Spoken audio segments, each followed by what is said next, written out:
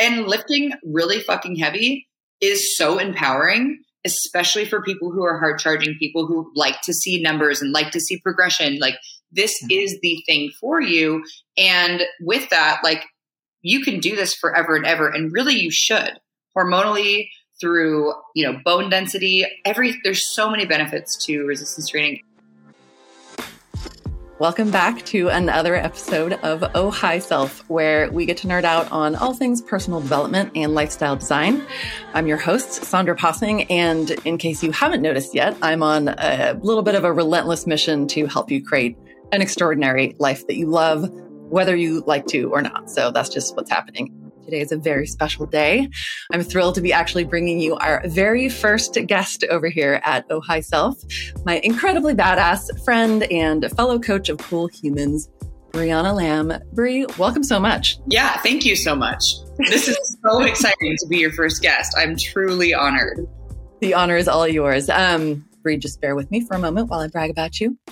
So back in the day, Bri was a former D1 athlete and regional CrossFit athlete, which we'll definitely talk more about. Currently, she's the coaching manager and head coach of functional bodybuilding, which we'll also explain more what that is. And something that I really love about her perspective on her work is that she thinks of herself more as like a project manager of your health, because she coaches her clients toward physical and mental health. And then especially this part I love is that she helps them reframe their obsession with looking the way society wants them to, and instead living in the body and mind that they want to live in, which I think is so huge.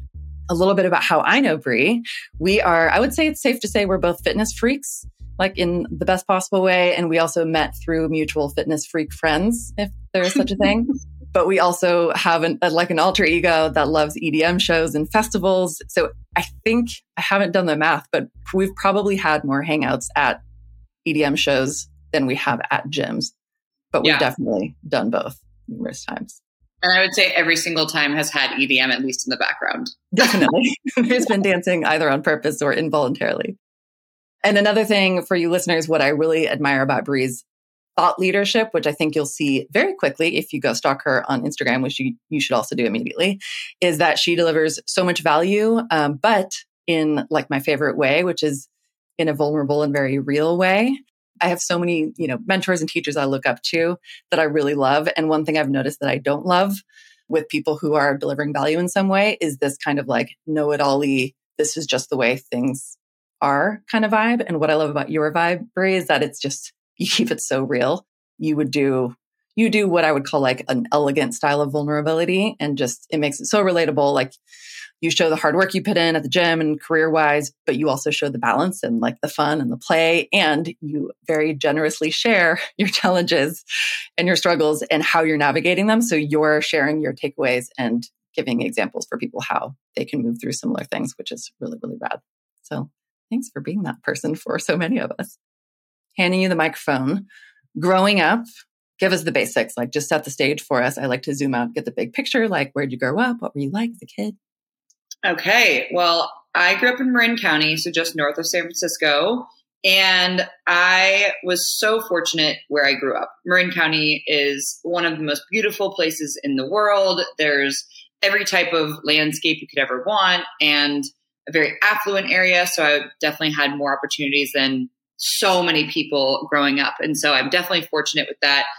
And I grew up with a father who was a former, or how do I say this? He's like a Hall of Fame college football player. So he was like the guy in sports. He played, I think, more than one sport as a Division I athlete in college, then went on to race cars, race sailboats, like could not scratch the itch of being an athlete, and also struggled with his identity crisis post athleticism. And so my dad was totally my role model. So my greatest memories are going in the car, listening to funk music to practice, and we're singing along, and he was my coach a bunch of times. And then on the other side is my mom, and she's more like right side of the brain, very creative, she's an interior designer. And my mom was the mom that was the cool mom. Like if you wanted to have some drinks, like in Mean Girls, like she'd be the one like, okay, just drink here. Or like if I kissed a boy or a girl, she'd be like, oh, you can tell me. And she never, ever held any judgment towards me. And that is where I get a lot of my vulnerability and my ability to share authentically about what's really going on and comfort in talking about emotions. So I have this super jock like side of me. And then I also have this super nurturing, loving, soft maternal side of me, which I love both of those things. So growing up, I have a sister who's 5 years younger than me, and she's more like my mom. She's the singer, she's the artist, she's very emotional, and I kind of leaned more into hanging with my dad. So my entire childhood was like sports, practice, elite team this, elite team that. So going into high school, I played 3 sports: volleyball, basketball, and swimming. And basketball and swimming were my greatest sports, and basketball was my biggest love. Junior year, I tore my meniscus, and I like literally couldn't run 400 meters. So this was devastating. I also fucking hated my coach. Like I went to go play on this national traveling team, and I came back after summer, and he was like, I'm never going to start you on this team because you didn't play with our summer team. So I was a little bit jaded to begin with. So when my knees combusted, my dad took me 2 miles down the road to the Marin Rowing Boathouse, started rowing that day, got a D1 scholarship to University of San Diego after only like a year and a quarter of rowing. Rowed all 4 years in the varsity boat. There's the varsity boat, junior varsity boat, and then there's 2 4s. And the varsity boats are 8s with a coxswain. And my college coach and I were so close because I was so invested in the training that we were doing and the types of like training splits we were doing that she was like, you can't be a captain because you're already in my ear too much. So her and I were really close, and we ended up making it to the NCAA national tournament for the first time in USD history ever. And with that, I don't think they're ever going to go again. Like we truly created something so special in those 4 years. And if you know anything about rowing, or if you've ever done it before, it's so hard, right? Just like mentally, physically. So after rowing was done, I literally took a single rest day and started competing in CrossFit. So I had found CrossFit my junior year of college, and my college was actually a CrossFit affiliate. So I would sneak in after 2 practices, 2 3-hour practices in that day. I would sneak in at 7 p.m. to our varsity weight room and do the CrossFit class because I thought it was so cool. And that's what I was doing during the summers to stay fit. My coach found me doing the CrossFit Open during our spring season, literally jumps on my back as I'm doing the 10 minutes of burpees for whatever. And she's like, you need to choose if you want to be a D1 athlete or a CrossFitter. I'm like, all right, well, I'm going to be a CrossFitter when I'm done. Was a CrossFitter when I was done.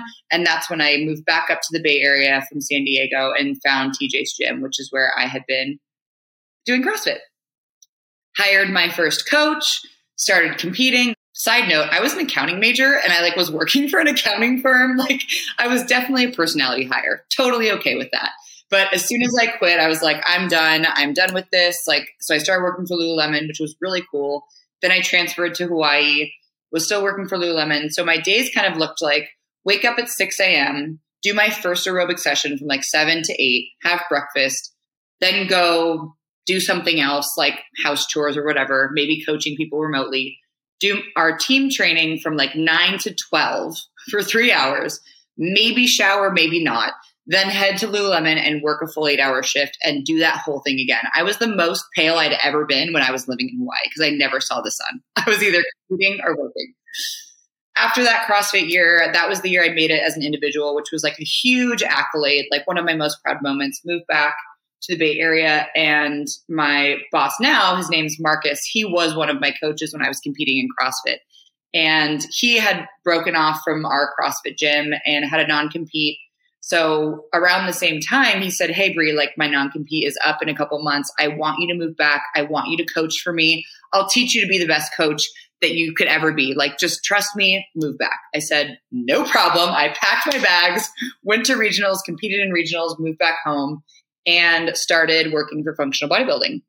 And that's kind of how I got my start into coaching the volume of clients that I coach now. I was still doing individual design, which is essentially the term we use for a customized program, customized nutrition, customized lifestyle, and then kind of that project manager approach. But I was so honored that he kind of reached out to me and asked that I couldn't pass it up.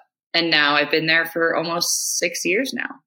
For people who don't know, and we can talk more about functional bodybuilding in general too. But explain a little bit about who Marcus is, because he's definitely like a legend celebrity in certain fitness circles. But for anybody who's not in those circles, what's kind of his deal? Marcus, I call people who adore Marcus, which there's a lot of them, Philly fans. And there's a lot of Philly fans out there.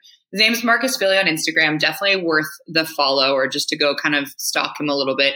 He's kind of like this Greek god looking guy, but super introverted, but like has like a little bit of silliness to him. And him and I were really good friends when we were competing in CrossFit. So when he broke off to do his own thing, it was under the umbrella of OPEX, which is, again, this kind of coaching licensing body that educates coaches to do this lifestyle nutrition training coaching. And Marcus created what was Revival Strength, which was an on-site training facility. But when the pandemic hit, 90% of our business was already remote. So like those handful of clients just went remote. Most gyms, most fitness programs did not have that set up at all. So you guys were way ahead of the game.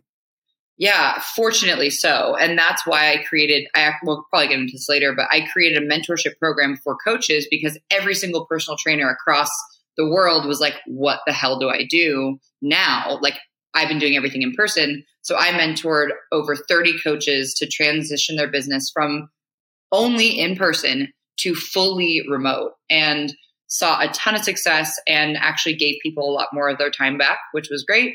And functional bodybuilding as a method, as a training method, is the blend of the things that we love from bodybuilding and the things that we love from CrossFit. So you could do snatches and a bicep curl in the same workout and have it totally flow and be effective. So what I love about what we do is, like, say you love doing power cleans, but your real true goal is to build a butt. Okay, so we'll give you some power cleans and use that as your primer for your hip thrusts, for your Romanian deadlifts. And then say you also want to have really defined calves. Okay, well, let's just do a burnout set at the end with some calves. So I take what my clients love and then what they need and play this fun Tetris game to create a program that represents everything that's important to you and the most expedited way to get to your goals. Our company is divided into two parts. One is the one-to-one coaching, which I've been talking a lot about because I manage all those coaches. And then the other side is the group program that Marcus writes, which is kind of like our keystone functional bodybuilding plan. And there's 4 tracks to that. And I oversee kind of that stuff too. But yeah, functional bodybuilding is cool, man. It basically takes the things that you love from everything, and you're like, oh, I can have my cake and eat it too, which of course we all love. And I love that there's a focus on the physique element. I almost feel like, back in the day, exercise was all about looking a certain way. And then hopefully now, at least in the modern world, we've gotten much more about performance and just being healthy and health span and being functional in our lives and being able to run around and do things, not just do a million bicep curls and look a certain way. But it's also just acknowledging the fact that we want to look good. We want to look good. We want to feel good. We want to look good naked. We want to look good in clothes. And so it brings in that kind of very human aspect, but also combines it with a lot of the other functional and longer term and performance. At least that's my understanding. I'm still kind of learning about. I mean, we are biologically hardwired to want to be desirable. So if a client or a potential client comes to me and they're like, I don't care how I look, I just want to live long and prosper. I'm like, you're a liar. We're probably not going to work together. You want to look good naked. Obviously, you can have other goals that are more important, but there's some base level of vanity, which I'm totally on board with. I absolutely don't want to think twice when I have to put a bathing suit on or when I want to rip my shirt off at the gym. Those things feel important to me. And not all of my clients does that feel important to, but there's some level of it. And I just like talking about it. It's nice to be able to acknowledge it and not have to hide it and pretend we don't care when we actually do it. I'm very open about the fact that I love fitness for so many other reasons too. But I jokingly say really my biggest goal at any time always is just to get a bigger butt. So I'm always if I post videos, it's probably of me doing butt stuff. It's that the one kind, not the other kind that you're thinking about, you dirty people. If we kind of take from all of childhood and your elite athlete days and college and Hawaii and competing and all of that, it's safe to say that was most of, if maybe not all of your identity. And what was your identity those days and what parts of it were a struggle, if any? Every single thing that I did had a purpose for competition. The number of hours I slept, the conversations I was having or not having, the foods I was eating, the schedule I had, the job I chose, everything was so that I could win and get a podium finish. There was nothing, even the partner I chose was so that I could be better at CrossFit. Like that is how my brain worked for my entire life until basically 2017. And so in 2017, I moved back from Hawaii. I'm working for Marcus. I'm like, this is awesome. Marcus, you're going to coach me also. And he's like, no, too many hats. I'm your friend, training partner, manager, and now your coach. No, too much. So you're going to hire Mike Lee, who is the general manager of OPEX, that licensing body. I hired him and he was like, what are your biggest goals in life? And I'm like, I want to be a mom. And he's like, oh, okay. So talk to me a little bit about your energy levels, and kind of prodding me for hormone symptoms. And I was like, yeah, I'm wake up in the middle of the night at 2 a.m. every night. My hair's falling out. I'm getting, I can't lose body fat and all these symptoms. And he's like, well, I think we should do a Dutch test, which is like the most commonly prescribed hormone testing panel, which is a urine sample, which is very different than blood sampling.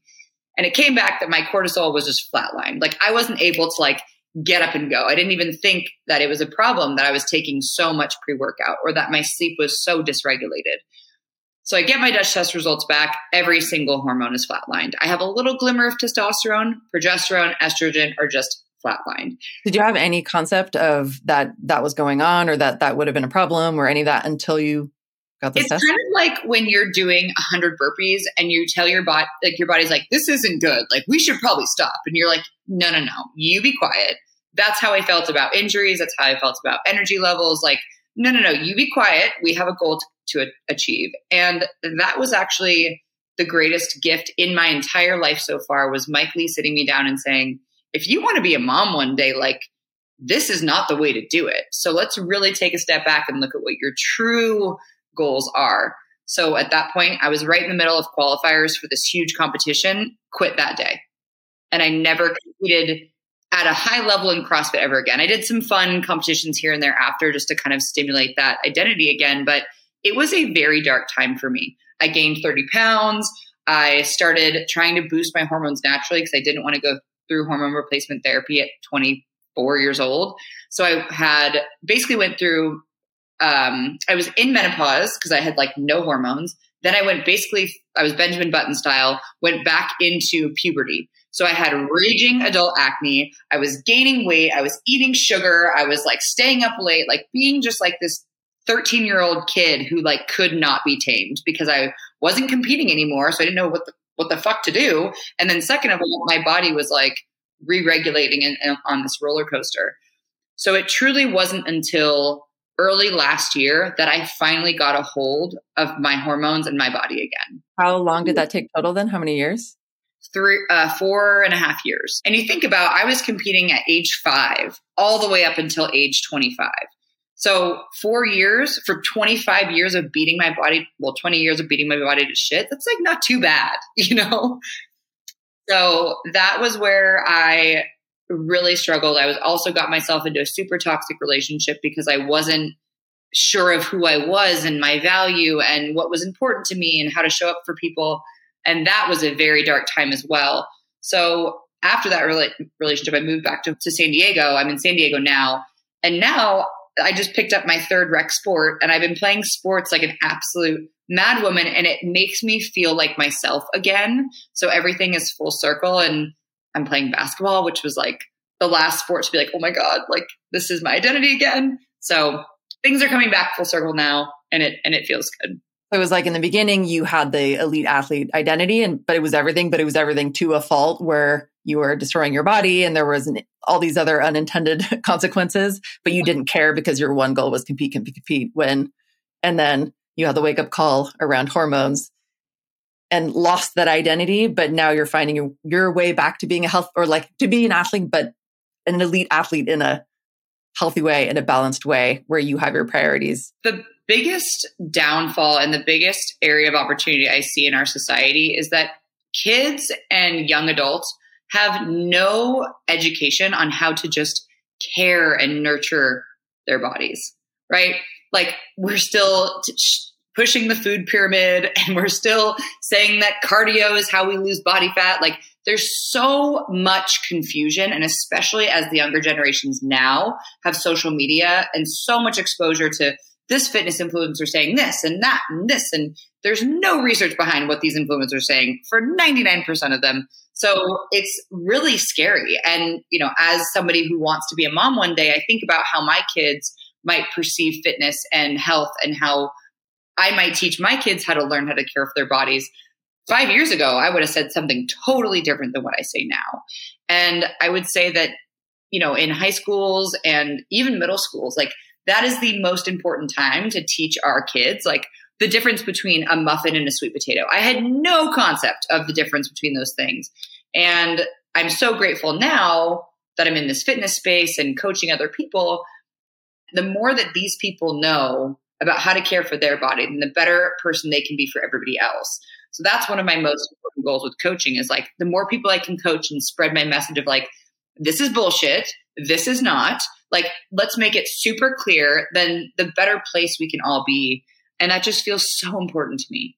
The people who have those visible roles, whether they're CEOs or just the head parent of a family or community leaders, the more they're doing it for themselves and modeling that behavior for their kids and their communities, then it trickles down and it's so much more helpful. If you were to, because the health industry is so confusing and there's so much myth, like so much of what we've taught is like actually exactly backwards and all of that, like, and there's so much to sift through. But if you were to give people like 2 or 3 or 4 or 5, I don't know, like what are some of the main things that you're just like, I just wish everybody knew that it's this, not this, or like, what are the top things you would ask people to be aware of? This is the best question ever, because even the most highly skilled and trained athlete or client that I have, I'm still coming back to this shit every single consult, no matter what. So number one, how are you sleeping, right? We are like, oh, we should sleep 8 hours. Everyone kind of talks about that. But yeah, it's not really about the quantity of hours. It's really more about how early you can get to bed. So we are diurnal. I'm not going to get actually into that. We can get into it later. But the more hours you sleep before 12 a.m., the better opportunity you set your body up for deep sleep. And deep restorative sleep is actually the time when our hormones are repaired. We do a lot of our deep digestive processes. It's actually when we reset our hormones for energy regulation. So much can happen before 12 a.m. if we actually just get the fuck to sleep. You're getting like 8 to 9 hours, but it's later. It's still the getting it before midnight. That's like it's still good, right? Any type of sleep is good. It's like recharging your phone. But the more you could, like, I would say if anyone can shoot to have their like brain turning off by 9 p.m. and that means like turning off the Netflix, turning off the TikTok, like that would be crucial, because then you give yourself about 30 minutes to let your brain fully downregulate. You're maybe sleeping by 9:30, 10, and that gives you 2 full hours of possibly getting some deep sleep. And you probably won't get 2 full hours, but the goal for deep sleep is 1/4 of your total sleep. So if you sleep 8 hours, you want 2 hours of deep sleep. And that's the best time to get it. I love it. Okay, so sleep number one. Okay, sleep number one. The second thing is NEAT, so non-exercise activity thermogenesis. So if you think about our caloric expenditure, and a lot of us want to look good naked. So what really makes up what your body composition looks like is number one, your basal metabolic rate takes up the biggest amount. That's about like 30 to 40% of your total calorie expenditure. Is just like the more muscle mass you have on your body, the more fuel your body needs to like run and do its thing. If you are on bed rest, that amount of calories bumps up the more muscle mass you have. Second thing is NEAT, so this non-exercise activity level. You parking your car far away from the door, you taking the stairs instead of the elevator, getting up to go, fidgeting, standing, like going for a walk. All of that non-exercise activity is way more impactful on your body composition than your training. Like equally, if not less or more important. It's probably some of the clients that we both work with, like people who are just really busy. They've got families. They're running up to Tahoe on the weekends to go skiing. They're like, go, go, go, super busy. They have like high stakes. It's a lot of pressure. And they're like, I'm still committed. I'm going to go work out. But it's like they work out really hard for that 1 hour, but the rest of the day they're sedentary, sitting in a car, sitting at a desk. And it's like, if we can just pepper in tiny little, like quick walk around the neighborhood or get up and shake it out, like go grab a glass of water, move around, take the stairs. Those little things really do add up in such an important way. Oh my gosh. And what you touched on too was that we have 24 hours in the day. And as humans, we need a 1-to-1 work-rest ratio, or at least that's where we thrive in. But if I'm working 8 hours a day, that's 4 hours left in my day that I need to like figure out how to relax. And most of us don't have that. So if we can capitalize on those smaller windows, like, okay, a meeting ended 10 minutes early, get your shoes on, get out the door, go for a little walk.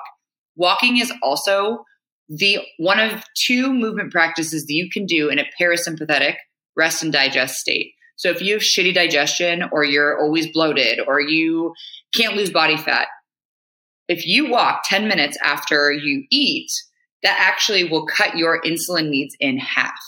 So my coach is a type 1 diabetic, and he cut his insulin in half when he walked 10 minutes after each meal, because it lessens your ability, but basically helps you digest and produce insulin to break down your food. So an optimal time to walk is actually after a meal. For anyone who's a productivity or habit kind of nerd, like I am, like if you're in a James Clear or any of those things, like habit stacking is such an easy way to trick yourself into better behaviors. And something as simple as every time I have a meal, I go take a quick walk, or every time after dinner, I take a walk with my friend or my partner. And it's like just building that in. And so it becomes this really easy way to do something that makes such a huge difference. Yeah, it really does. And it is, and like I said, one of 2 movement practices that we can do in a parasympathetic down regulatory stage. So even if you are struggling with getting steps and struggling with sleep, like if you turn your phone off at 9 p.m. and you just go for a nice 10-minute unplugged, easy walk and get into bed, that's another way to help downregulate and better digest as well. So I think we went through 3: sleep, non-exercise activity. We also touched on just like walking in general. I would say the other 2 big ones are protein. I was just going to ask you about that. Yes.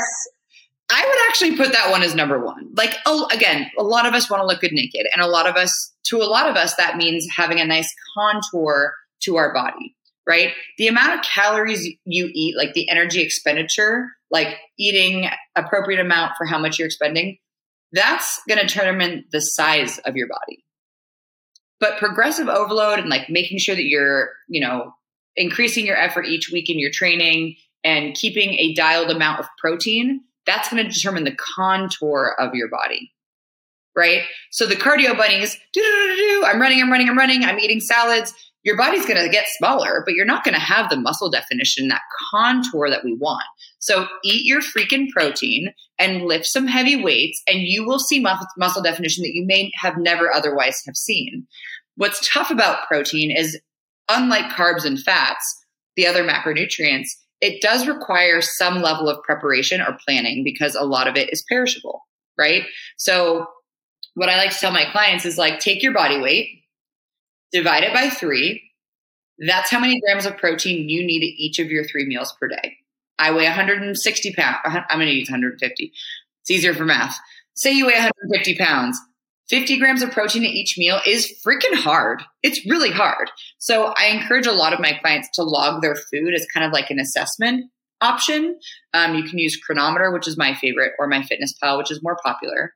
And log your food for a couple of days. See where you actually get in protein, and see if you can challenge yourself to get 1 gram to 1 pound of body weight.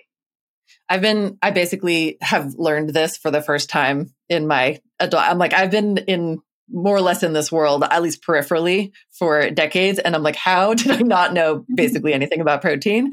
And so I am 150. So I've been using that. And I'm like, okay, I like 50 grams per thing. And I'm like, so in the mornings I put the Vital Proteins collagen, which has protein in it, right, in my coffee. And then I'll maybe have like 2 boiled eggs. And then I'll have a protein shake after a workout.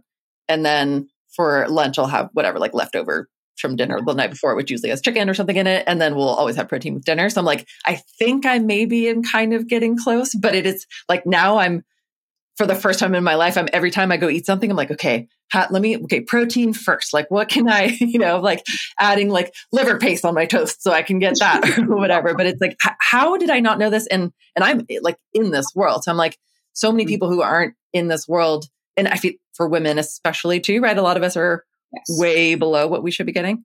Yeah. And it is, again, like it's hard to get. Like if I was just talking to a client the other day, she had been traveling for work and she's like, I ordered the steak.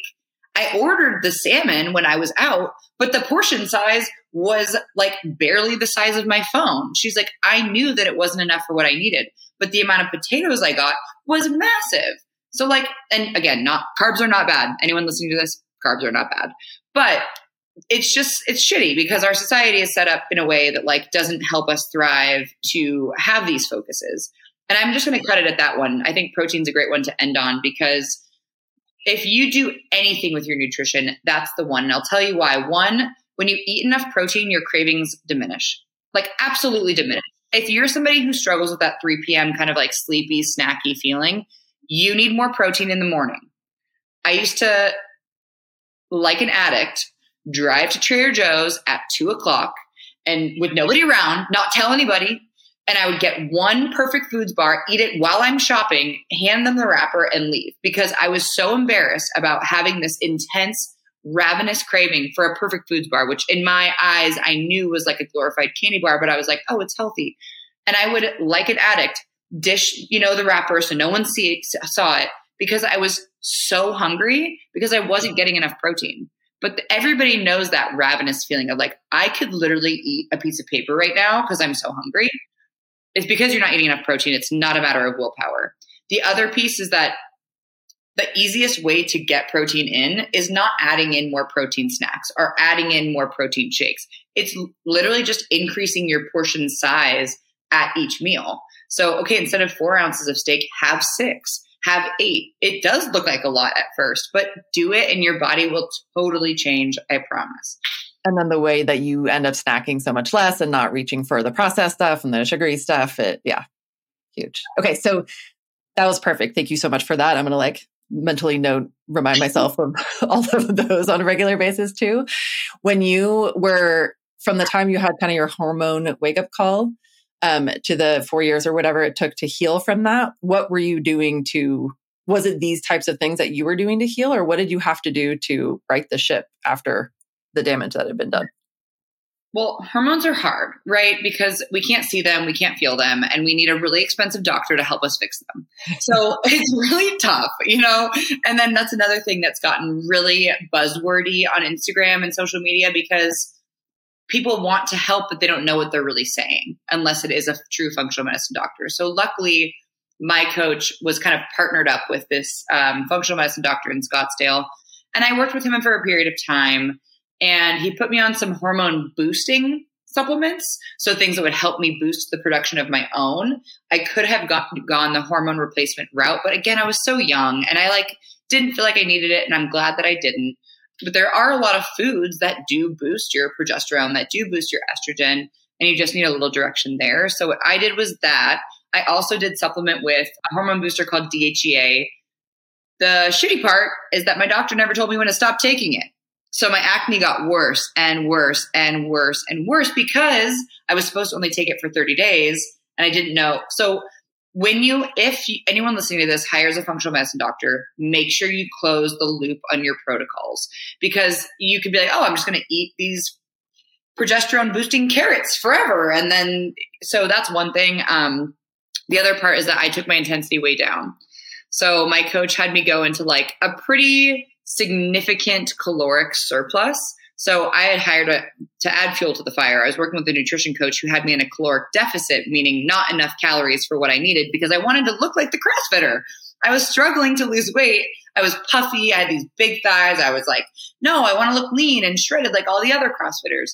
So I was eating not enough for what I was doing. So that just made my hormones even worse. So he's like, I'm sorry, you're going to gain more body fat. We need to get you to eat more food to metabolically adapt you to how much your body needs. So that was shitty. And then my training, he took away all my snatches, all my clean and jerks, all my sprints, all my box jumps and fun, cool stuff. And he's like, you're going to do bodybuilding. And I'm like, well, this really double sucks. So that time, again, was very hard for me. But at the end of the day, it was the thing that truly healed me, was taking my nervous system down, down, down, so that my cortisol, that stress hormone, could rebuild itself again. So I could feel snappy again. I could feel awake again.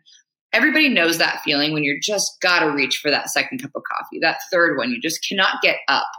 That's typically a response to your cortisol being dampened from either poor sleep, too much stress for too long, or not having enough breaks within your day to downregulate. And like I said, our body's meant to have a 1-to-1 rest to work ratio. And for those of us who work 8, maybe 10 hours a day, then we come home and we got to like feed our kids and do the parent thing, which can be totally stressful. And then bath time. And then you finally get a chance to be by yourself. And all you want to do is scroll through TikTok because that's literally all you can do. So what helped me a lot was actually just befriending walking and befriending silence. Because if I didn't have loud EDM music in my head, I was coaching somebody, so just finding moments of silence and stillness, which I know you talk about a lot too. Just finding those things in my day was really hard for my ADD brain, but it helped a lot. And then now I had a couple coaches along the way, and then I just hired a brand new coach in March of last year. So we're almost on our anniversary, and he is a bodybuilding, just like straight up bodybuilding coach. Because I say that I was doing bodybuilding and eating a lot of food, but I was kind of being reckless. Like I wasn't actually doing the full protocol. Like I was still sneaking in some snatches here and there, doing competitions with Zoe and Urban. Like I was totally like not doing it fully, but I was still on plan. And it wasn't truly until this last year where I was like, okay, I'm going to hire you. I'm going to spend a fuck ton of money on this coach. Because the more you invest, the more you're actually going to do it. My coaches are like friends of mine. So I hired this coach, and he basically was like, I'm not taking this bullshit. You're going to do what I want you to do, and you're going to do it, and I'm going to check on you. And he helped me build back my hormones. And I haven't done like a CrossFit Metcon in about a year and a half, because the way that I just run a little hotter. And I think probably a lot of people listening to this too are like that, or could resonate with that, just a little bit more anxious or just running a little bit hotter, a lot of to-dos. And he's like, well, training is a stressor on the body. It's a self-care practice, but it's a stressor on the body. So we have to treat it like that. So finally, I'm not doing any conditioning. I get all of my aerobic work from walking, and I do like a couple sprints and I play a couple sports. And that's enough for me. The rest of my training is just bodybuilding. It makes a lot of sense too, just logically in terms of balance, like a yin yang kind of perspective, where it's like somebody who, let's say, is like pretty mellow, has a job where they just sit at a computer, they're like low stress. It makes sense for balance in their life and body and nervous system to like get out and push hard and sprint and like do some high intensity things to like create some variety and balance. Whereas somebody who's like, go, go, go, go, go, either at work or with kids or in their mind, or they're super high anxiety, or they're like chronically stressed. So their nervous system is always in fight or flight and like mostly fried, to then go out and do a workout that's super intense where you're just frying it even more. Yeah. Of course, that's going to have consequences. And so it's like, if we just, even from like stepping away from all the science and the evidence, it's just like, it makes logical sense. Like if you're like super high strung stress person, find some workouts that are a little bit more soothing and mindful and create space and quiet, and it's like little space on your calendar. And whereas people who are like, they can maybe bump it up a notch too. It's like we all need balance. You tell your hard charging CEO client to go meditate and do yoga, they're like, you're fired. You are fired. So a lot of my clients are this avatar. And so what we really lean into is bodybuilding, because there's a lot of rest built in, because you're doing your hardest effort each set in the resistance training. And then you rest 2 to 3 minutes. Giving them what they want and you're tricking them into giving them what they also need at the same time. Yeah. And lifting really fucking heavy is so empowering, especially for people who are hard charging, people who like to see numbers and like to see progression. Like this is the thing for you. And with that, like you can do this forever and ever. And really you should, hormonally, through, bone density, there's so many benefits to resistance training. And just like the empowerment piece is like so huge for women too. Like I think we've for too many decades been conditioned to, we're supposed to be like weak, pretty little things and all the other nonsense. Whereas actually getting in and lifting heavy things is one of the most satisfying and empowering things that you can do. And just the mindset part of it, the emotional part of it, the like, I can do hard things, and watching yourself progress. Mm-hmm. Yeah. It's like the unsung hero. Yeah. So for anybody, just one final note on the hormone thing, because I think it's something that I know I was like basically clueless about. until recently. Just like starting to follow my menstrual cycle to track that a couple of years ago. I was like, how did who is not teaching us this in school and parents? And what? I'm like, I didn't even know I had 4 phases of a cycle. And I started using the MyFlow app, which I highly recommend to anybody. Yeah. And so there's so many basic things that I think most of us don't know, but for somebody who wants to kind of like learn the basics or maybe get a little bit more informed on hormones in general, maybe like, do I have a hormone imbalance? Like, what would I even look for? Yeah. Yeah. It's a really tough question because again, it's like social media. There's so much out there that's so confusing. And I'll be 100% transparent with you. I've been looking for a functional medicine doctor to partner with my practice, and I haven't found one that I trust yet. It's been like a 7-month search. And there's always something a little off that I'm like, no, that doesn't work. Or no, that seems a little bit off for me. So the best thing you can do is really get your own hormones tested. That is the best way that at least I learn is by going through the process myself. So Dutch test is the test that I mentioned previously. That's the most comprehensive hormone test you can do. You can buy it yourself online, but to get your results interpreted, you have to have a functional medicine doctor to like really tell you what's going on, or a super high level coach who specializes in this.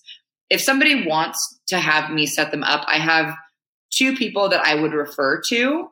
One only works with primarily women. Her name's Sarah Bridgman. She's actually a client of mine and I'm a client of hers. That's kind of cool.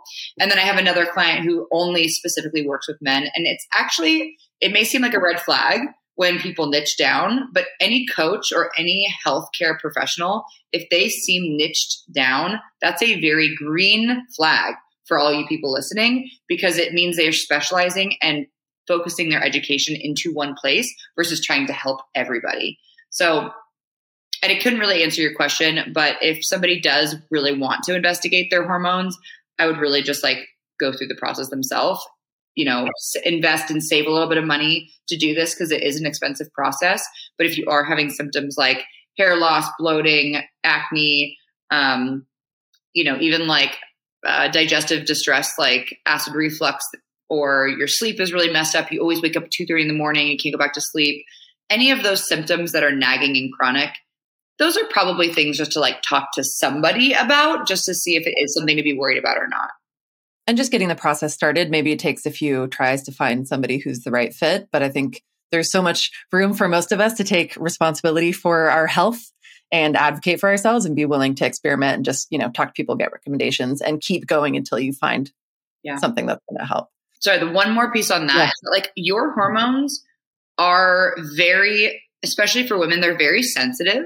So if you do start actioning like the sleep thing we talked about and the protein thing we talked about and the lifting heavy thing, I will guess that in 4 to 6 months, your body and hormones will change. Hormones do take a long time to change for the better, but they're very easily fucked. So if you start doing those things, I promise you'll save a lot of money. So I'd actually just have them start doing that and then reach out to me and talk to me about like some of the things that they're experiencing. Whoever's listening, let's all agree to work on those things, the sleep thing, all of those. Let's at 9:00 tonight, okay? Exactly. I'm going to text you and see if you're in bed. Yeah. Okay. So we've covered like backstory and the elite athlete days, the impact of that, how you healed from it, and some of the very important takeaways about healing from that and just kind of your approach to health and fitness and training and all of that now. So if we move into like Brie in 2023, your identity now is like coming back to the athlete, but you're doing it in a very different way. Like, tell us more about like who's the new you? Who are you now? And what are the most important things going on in your world? You can call me Bad Girl Brie. No, I'm just kidding. I am stepping into this new chapter of my life where I am seeking the unapologetic, most authentic version of me. And I know that sounds so corny and said before, but I have been a people pleaser my entire life, just absolutely paralyzed by any and everybody's opinion of me. And that was how I categorized my worth. And fitness had a huge role in that too. Like if I won a competition, I was good. I was safe. I was happy. I was worthy. And you get a lot of praise. And I get a lot of praise. Like, oh, people like me because I did this cool thing and I'm accepted. So when that was taken away, I was like, well, I don't even know if I like myself. What is my favorite color? I have no fucking clue. So this entire last kind of year and a half has been about investigating who I am when no one's around and leaning into that and kind of like being a little bit more weird. I've always had a coach. I've always been following something regimented, but I have this like little like 13-year-old gremlin girl who like wants to like be a feral rat on the weekends. And I've always felt really ashamed of wanting to be this like extroverted, loud, fun party girl, but also this like super independent and strong and calculated and analytical and smart person. I could never find the balance between this duality in my life. So this whole year is about living in the balance of both of those and honoring and accepting both. And I think a lot of us who are probably listening to this can resonate with having some level of duality in their life. You know, when you go all in on something, there's always like a little, I don't know, like you have to have a release valve. And so for me, that's being extroverted and going to festivals and maybe staying out too late and having an extra drink or two too much or things like that. And I always really struggled with that kind of felt opposite to what I was preaching in my work. But now I'm starting to realize, and to your point at the very beginning, is it's okay to have both and be both. And so my coach actually is going to this concert that I was just telling you about in 2 weekends. He will be there. So like I have somebody who supports me, who knows me, who gets me and understands why I love the things that I love. And I fully respect my coach for that. And every time I go to a festival, I used to feel so bad about myself. I would have like 2 weeks of this like purgatory where I was like, you did that thing, like you deserve to feel tired. You deserve and then I was like, what the fuck is going on? Why am I talking to myself like that? And then I told my coach about that. And he's like, no, it's cool. Like, just get back on the next day. And while I say this to thousands of people over the last 8 years, I had to hear it myself. And so now every time I get back from a festival or a big trip or whatever, I Instacart my food ahead of time. I book my training time with the gym that you don't even have to do. And I always set myself up for success with habit stacking and making sure that all the things that I need to do to be successful are already done ahead of time. This brings up so many, like 10 different points in my head. I'm going to try to only choose a few because it's so relevant to, I think, so many of us, but especially people who would be listening to this. Almost all of my clients, me, like the perfectionist and the people pleasing and the ways where like there's a lot of overlap between some of these things. And one thing that I think is very common is this all or nothing kind of mentality. Like, oh, if I'm going to be a healthy person, I have to be healthy all the time. And if I fail once, then I've failed and I am a failure, and we shame ourselves. And it's like, no, like A, that's completely unrealistic. And B, if we were actually living whatever even the fuck perfect is, because that's a whole made up thing. And every single person is going to have a different idea of what it is anyway. So it's like, why even bother? And that would be boring if we were all perfect. Oh my God. Like, thank God we're not. Thank God we're imperfect. Thank God we're like interesting and different and that we fail so we can learn. Hashtag growth mindset. Like there's so much joy to be had in the failing and the learning and the adjusting and tweaking and up leveling and like figuring out how to kind of course correct to get better, whilst also giving ourselves permission to, you know, actually enjoy life. Like I kind of love the 80-20 rule for most things. Like 80% of the time I eat really healthy-ish and 20% of the time I do whatever the fuck I want. And I am not going to apologize for it. My niece was selling Girl Scout cookies. She's down in Santa Barbara, but I ordered them online. 2 boxes came to the house, fully ate both 2 boxes, basically by myself over like a week and a half. Chris was like, wow, okay. And I was like, yep. And I was like, didn't feel guilty for a second. I just enjoyed like every last bite. And I was like, because this is part of my 20%. Yeah. Same thing with, you know, being really responsible with work, but then also messing around on weekends and doing and, you know, it's like just giving ourselves permission to be human and have fun. Because otherwise, what's the point? Like we're working so hard to prove ourselves so that we can be approved of by other people and fit into some box. And then we don't even enjoy it. Like, no. Yeah. No. I'm honestly surprised it was over a week and a half. Like I just ate a whole entire box of macarons, like those little like bite-sized ones of Trader Joe's in one night. I'll smoke a little bit of weed and those are they are gone. No chance. It's like we've been so conditioned, especially around like for women with our relationships to exercise and food. There's such strong messaging where we're taught to feel guilty, and then there's the whole messed up messaging around like, oh, well, if you eat this, then you got to, go to the gym to burn it off, or you got to earn this and you got to punish yourself. And like the whole thing is so backwards where I'm like, what if like, so most people know that I have a huge sweet, like, yes, we eat mostly pretty healthy, but I also have a huge sweet tooth and I love treats and I'm very unapologetic about it. And I'm like, I will sit down on the like once in a blue moon where I have something like a donut, I will sit down and it's like, whereas the messaging and the tendency for us, especially women in this society might be like, eat it fast, feel guilty halfway through and then shame yourself for like 2 days afterwards. I'll sit down and I'll like cut it with a fork and knife as if it's like a $30 steak or something. Yeah. And I'll smell it and I'll like hold it up to the light and admire the glaze, like the sunlight hitting it. And then I'll just like basically hold it in my mouth and let it melt. And then I'll be enjoying it like a kid having their first bite of something in the beginning, and it's like, I try to really savor it.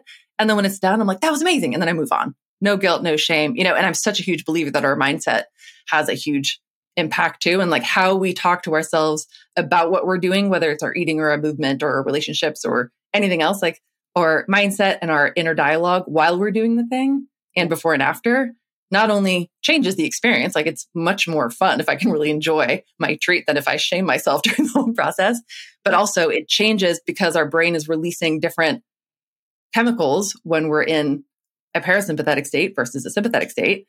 And like, if I'm ingesting a bunch of processed food while releasing a bunch of cortisol and adrenaline and stress hormones, my body's going to digest that differently. Yeah, it is tough being a woman or man. Like I have seen a lot of men struggle with body dysmorphia and not to necessarily diagnose anybody, but like with just disordered eating patterns in general that are totally coming from a good place of like, I want to be healthy and I want to feel good in my body. So I'm going to do all these not crazy, but do all these things that are really hard and not sustainable because I want this thing and I want to be healthy. And I really, truly believe that most people are coming from a good place when it comes to some of this messaging. But, I see the worst of it, I think, being in this field. And I just encourage everybody your body knows what it wants. Your body knows what it needs. And with the busyness of life and the just high level of distractibility that we navigate all day, listen to your body. Like it knows when it's hungry. It knows when it's tired. It knows when it's sad. But our ability to tune into that and self-attune and give it what it needs and self-nurture, that ability is just so diminished in our current society because we have all these things to make us happy. Like, oh, I'm sad. Let me check Instagram and see how many likes I got. Oh, I'm tired. Let me go get a coffee right down the street. Like everything's so easy. Everything's so fixable. But what really needs to happen is for that experience with the donut is so beautiful.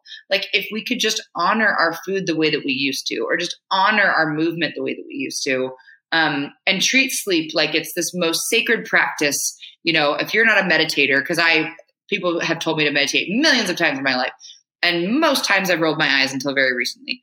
So I just love that little experience of the donut. I think that was so sweet. One other thing I was going to say, a second bookmark was everything you were saying about this 2023 being the year of like unapologetic authenticity, which in my book is not corny because that's what all my shit is corny. Let's just be honest. But to me, it's not corny. Y'all can think what you want.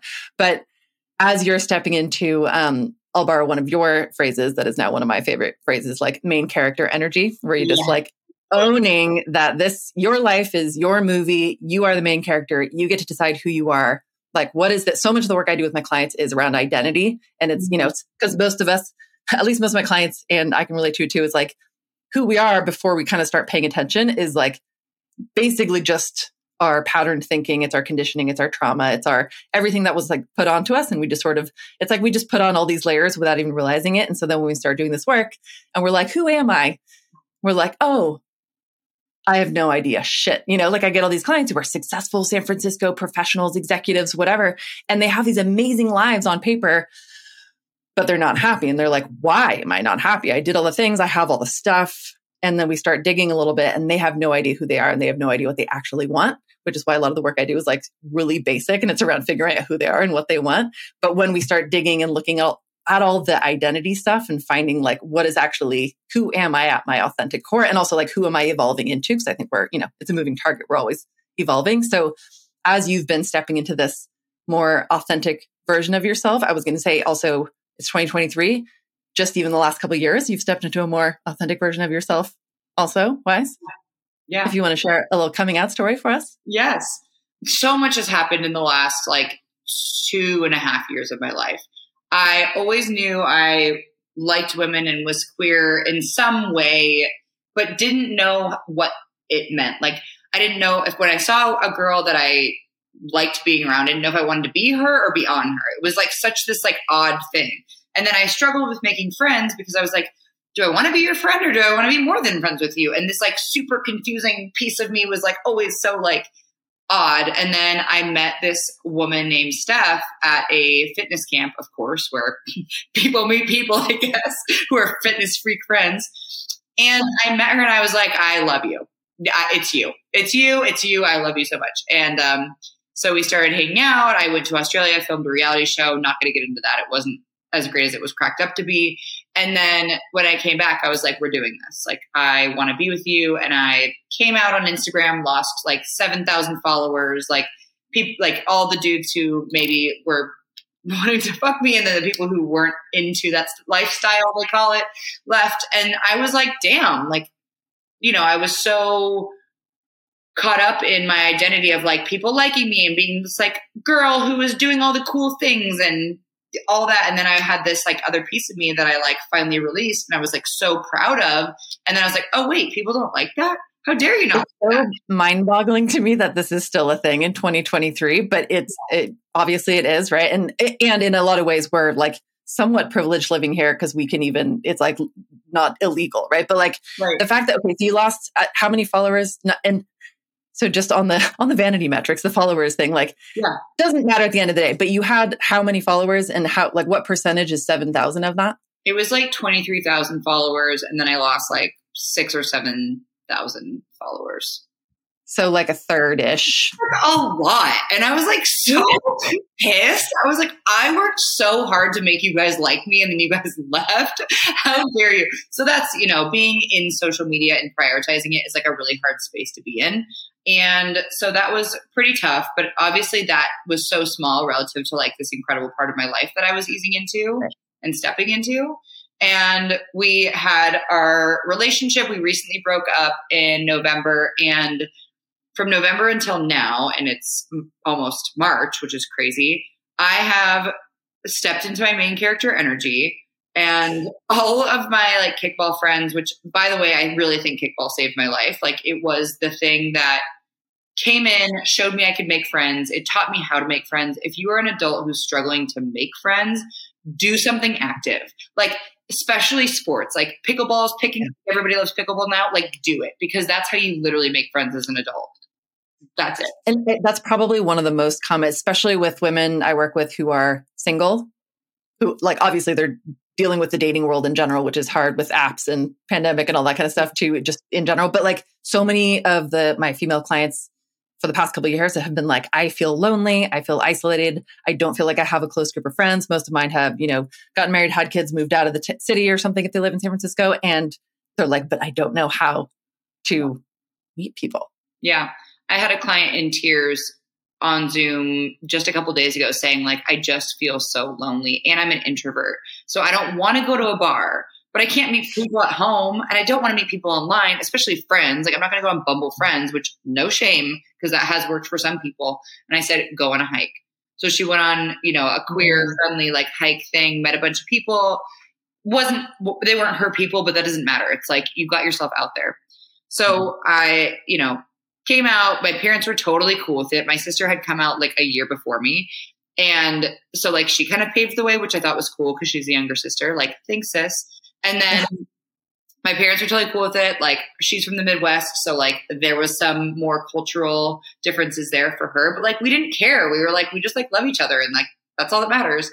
And then now I'm single and I'm just kind of like my number one goal is to figure out who I am again. It's like, what's this new chapter of me? Who am I now? I obviously am still in love with her. And it's just a moment where everything I do has such a bigger purpose than it did when I was in relationship. Like how I feed myself, how I shower, all of those decisions are mine again. And it's so cool. It's like, oh, I chose to wash my hair or not wash my hair, or I chose to sleep all day in bed or not. It's like, those are my decisions again. I think that's one of the first steps of learning who you are again, right? It's like tracking and noticing and studying your decision-making and your patterning. And it's cool. Like I've gone out more in the last 4 months than I have in the last 14 years. So she is a rebel with cause, but it feels authentic and it feels right. And I can check myself when it doesn't. And for those of us who are on that path, which I hope most of us are for till the end of time, but especially those of us who are coming from a people-pleasing past or another one of those similar unhelpful tendencies, I think one thing I notice personally, and I see in clients all the time too, is as we're releasing all of these layers of just the time and the energy we would spend on, who do I need to be accepted in this group? Or what is this, somebody asks you your preference on something and you spend all this time calculating, well, what do they want? So I can say the thing that they want so that they're happy. We're trying to manage everyone else's emotions. And I mean, one of my favorite things about people pleasing is once you realize that you think it's coming, it can be very much coming from a good place and well-intentioned. And we really do care. We want other people to be happy and all of that. But anyway, my point is, as we shed more and more of these layers of people pleasing and start coming home to ourselves and figuring out who that is and what it feels like to be authentic, we get so much time back. Yeah.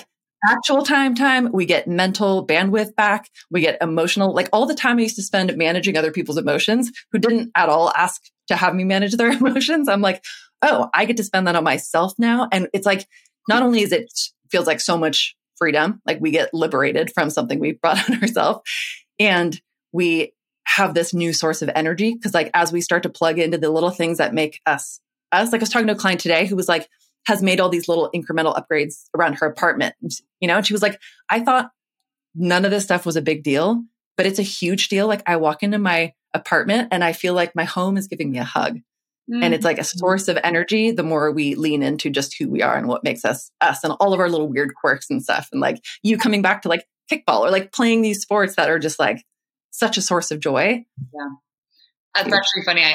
When Steph and I broke up and she moved out, I hired an interior designer so that my place felt like mine again. And I hired this interior designer. I loved her work. But then I realized after a couple of sessions with her that her style was not the style that I was going for. And she wasn't well versed in the type of style that I wanted. And that was my first hard conversation about people pleasing, setting boundaries, and saying no. And I had to tell this woman who dedicated her life to designing homes that I didn't resonate with her style. And I was mortified. And she handled it like a champ. She's like, yeah, that happens. I was like, oh my God, this is the most terrifying moment of my life. And she's like, yeah, no, it's okay. Sometimes that happens. And that was it. I had already created a preamble and chapters and volumes of my apology and why I thought that it was shitty of me to not want her to pay her for something. You were going to pay for her therapy that she was going to need because she was going to be so devastated that one person didn't happen to like her. We work so hard to, and then we realize it's actually, it makes things so much easier for someone else when you just give them your honest opinion, and we can deliver it, with kindness and respect and compassion. But we're so, especially as people pleasers, we're so afraid that setting boundaries means being a dick. They're going to hate you. I'm going to upset them. I always assume everyone else is as sensitive as I am. And I've had to realize most people aren't, or a lot of people are, and they can still handle it, And I'm actually setting boundaries and telling people, teaching the world how to treat you is the biggest gift you can give the people that care about you. They're now I know what you like. Great. I'll do that. I know exactly where you're at now, and I don't have to guess. What a gift that is for a people pleaser and not. And especially in romantic partnerships where we expect the other person to be a mind reader, and then we're somehow resentful that they can't figure out. They're supposed to just know what we want and like, especially sexually, intimately, whatever. We're how do you not know that this is and it's how are they supposed to know? None of us we might guess and get right some of the time, but telling people what you want and sharing your opinions, and it just makes everything easier. Balance. So that's the main character, bad girl Brie energy we're bringing into 2023.